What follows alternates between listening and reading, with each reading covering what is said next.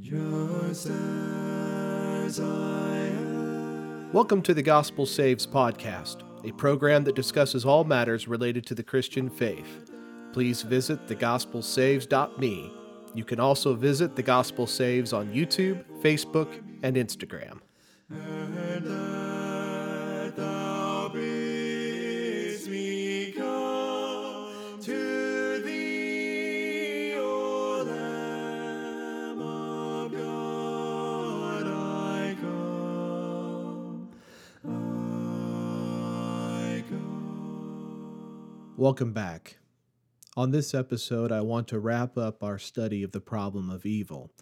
I've attempted to give a biblical answer to this perplexing question, but I know I haven't given a comprehensive answer. There are a lot of ins and outs that can be explored on this topic, and I would encourage you to study more for yourself, to look into what the Word of God has to say, and I've mentioned a couple of books along the way. The Problem of Pain by C.S. Lewis I found to be very helpful. I've also found Norman Geisler's book, If God, Why Evil, to be a very helpful treatment on the subject. So there's a lot more that could be said, and there's a lot of other issues that could be explored, but I would rather spend this episode summarizing what I've talked about the past few weeks, and then in the next episode we'll move on to a new topic. So the past few weeks we've thought about evil. What is evil? Why does evil exist? Why do bad things happen to us? How can we deal with evil? And ultimately, can we overcome evil? So what is evil? Well, thinking back to the very earliest episodes in this series, we talked about how evil cannot exist on its own. It requires a good thing in order to exist. Evil is like rust on a car. Evil is like a wound on your arm. Evil is like rot on a tree. Evil cannot exist in the absence of good. So evil is not the absence of good. It's not the opposite of good. It's a corruption of what is good. At the end of creation, God surveyed all that he had created in Genesis chapter 1, verse 31, and he said it was all good. So if everything was good when God created it, and evil is a corruption of what is good, where did evil come from? Did God create evil? Well, as we talked about a few episodes ago, God did not create evil. He created the possibility for evil. Why does evil exist? Well, evil exists because man misused the good gift of free will. In the garden, God set the parameters for Adam and Eve. He told them they could eat of every tree except for one. He set a consequence if they chose to eat of that tree. On the day that you eat of it, you shall surely die. And then God stepped away, and he allowed man to make his choice. Adam and Eve gave into temptation. They chose to eat the forbidden fruit. And for this reason, Adam is held responsible for the entrance of sin and evil into the world, as Paul says in Romans chapter 5, verse number 12. Therefore, just as through one man sin entered the world, and death through sin, and thus death spread to all men because all sinned. So God did not create evil. He created the possibility of evil by giving mankind this wonderful gift of free will. But we misused that. And by the misuse of free will, we introduced sin and evil into the world. Now, one of the more difficult questions we've explored along the way is, why do bad things happen to us? I try to be a good person. Why do bad things happen to me? Well, let's not forget that there are two types of evil. There's moral evil, which the Bible calls sin, and then there's natural evil, things like physical pain or sickness or death or forces of nature that lead to death, things like mudslides or tornadoes or hurricanes or buildings collapsing. All of those would constitute natural evil. Sometimes bad things happen to us because we commit moral evil. We sin. This is the reason why bad things happen to us when we sin is because of the law of sowing and reaping that Paul articulates in Galatians chapter 6, verses 7 and 8. Do not be deceived. God is not mocked, for whatever a man sows, that he will also reap. There are consequences for sinful choices. This was first taught to us in the garden by Adam and Eve. What happened when Adam and Eve committed sin? Well, Their conscience was awakened, specifically their guilty conscience. That guilty conscience was activated and they were ashamed for what they did. They also learned in that moment that they were vulnerable to die, and they were afraid. And because they chose to eat of the fruit, they were removed from the garden. So there are consequences for choosing to sin. Moral evil sometimes does lead to natural evil. We suffer consequences because of risky or sinful behavior. But that's not the only reason why bad things happen to us. Sometimes we pay the consequences for other people's sins. You might remember Jesus talked about in Luke chapter 13, verse number 1, how Pilate had slaughtered a group of Galileans while they were offering sacrifices at the temple. What a terrible atrocity. These people were victims of someone else's sin, and that happens, unfortunately. We see the church persecuted all throughout the book of Acts. We see examples in human history of genocide. We see the pogroms carried out in places like Eastern Europe and Russia back in the late 19th and early 20th century, and even before that. People suffer because of other people's sins. So that's one other reason why bad things happen to good people. And sometimes bad things happen to us simply because we live in a world that is ruled by sin and death. Job's children were crushed when a house collapsed from a windstorm. What a terrible, terrible tragedy. But that's just part of living in the world. In Luke chapter 13, verse number 4, Jesus talks about how a tower fell and killed 18 people. Did they deserve to die? Jesus says, no, they didn't deserve to die because they were sinners. They just died because of a terrible tragedy.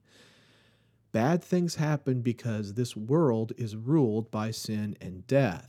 It's what Solomon talks about in Ecclesiastes chapter 9, verses 11 and 12, when he says, time and chance happen to us all, like fish caught in a cruel net, like birds caught in a snare. So the sons of men are snared in an evil time when it falls suddenly upon them. It's possible to just be in the wrong place at the wrong time and to suffer pain, to suffer grievous consequences, not because of any choice we've made necessarily, but simply because we live in this world that is ruled by sin and death. So bad things happen to us because we live in a world that is ruled by evil, moral evil, and natural evil. So how do we deal with the pain and suffering of the world? How do we deal with evil?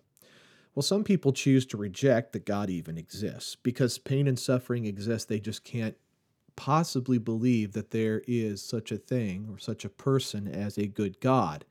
This was Epicurus's conclusion when he asks that series of questions. Is God willing to prevent evil but not able? Then he is not omnipotent. Is he able but not willing? Then he is malevolent. Is he both able and willing? Then whence cometh evil?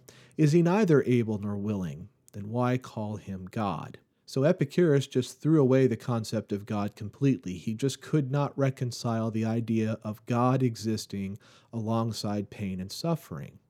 The flaw in Epicurus's reasoning, at least as I see it, is that this assumes that all suffering serves no purpose. And that's not what we learn. We learn by experience and by what the Bible reveals that we cannot reach our full potential without sacrifice and suffering. We only need to look to the examples of people like Olympic athletes or Navy SEALs or high-altitude mountain climbers to realize that we have to make sacrifices, we have to suffer in order to achieve all that we are capable of achieving. And that's the Bible's message as well.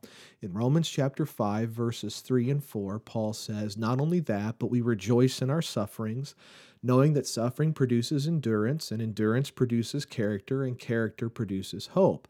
Suffering can be harnessed for our good if we will allow it. So this helps us to deal with evil, realizing that going through this time of pain, going through this time of sacrifice, going through this time of suffering can shape my character. It can help me grow stronger. It can help me become all God wants me to be. But there are other things that help us deal with evil. We remember that there is something that lies beyond death. Suffering will only last for a time, and what awaits after death, or should I say, the potential for what awaits after death is wonderful. This is the hope that the Bible talks about, the hope that all the pain and suffering, all the futility and meaninglessness and purposelessness of the world will fade away, and we will be with God in eternity. This also tells us that God will hold us accountable for our choices, and that sense of ultimate accountability holds us in check. It helps us to make better decisions. So, remembering that something better lies beyond this life helps us to deal with evil. Something else helps us to deal with evil, remembering that there is a malevolent force at work in the world. Satan is that serpent who tempted Eve. He is the prince of this world. He is a fallen archangel of great power, and he opposes us. He is our accuser. He is our deceiver. He is a tempter. And his ultimate weapon is the fear of death. We have to remember that Satan is working against us, that there is indeed absolute evil at work in the world. But we also must remember that Satan is a created being. He is not of equal power or authority with God. So even though it seems like he is a foe which cannot be defeated, that is not the case. But remembering that he is at work in the world does help us deal with evil. Which leads us to our final question. Is it possible to overcome evil? The answer to that question is yes. God's answer to evil is found in Jesus Christ. Jesus participated in human suffering. He was tempted in all points as we are, yet without sin. He understands the pull of desire, and he sympathizes with us. He sympathizes with us when we're struggling with temptation. Jesus also was moved to relieve the suffering of others.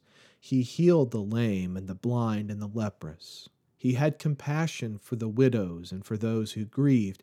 He was touched by human suffering, so he is acquainted with sorrow. He is acquainted with grief. God has not remained distant from us. He has been a full participant in the human experience. And ultimately, Jesus experienced a cruel and unjust death. He was falsely accused and sentenced to death on the basis of those false accusations. And the death he endured was a barbaric execution. He died in a barbaric way. So Jesus gets it. He knows what it's like to be human. He is touched by human sufferings. He's been in our shoes. He's been in our sandals, so to speak. He's walked the paths that we have walked, and he knows what it feels like. So yes, in Jesus Christ, we have God's answer to suffering, and this has been God's plan all along. It was God's design from the very beginning to give us a suffering Savior. He foresaw our need. He saw us making this choice in the garden, and he knew that there would be pain and suffering that came as a result. And so he made a plan. And he knew that in sending his son to live alongside of us, his son would experience the full gamut of what we experience in the world. In Isaiah 53, he predicted that the Messiah would confront disease and disabilities and horrific death, that he would experience loneliness and heartbreak and rejection. So God did not remain distant from our suffering. He participated in it, and he provides a way to overcome it in Jesus Christ. So the answer to the problem of evil is simple. The answer is Jesus. Thanks for listening to the Gospel Saves podcast. If you found this program useful, please visit thegospelsaves.me to find blogs, videos, and Bible studies.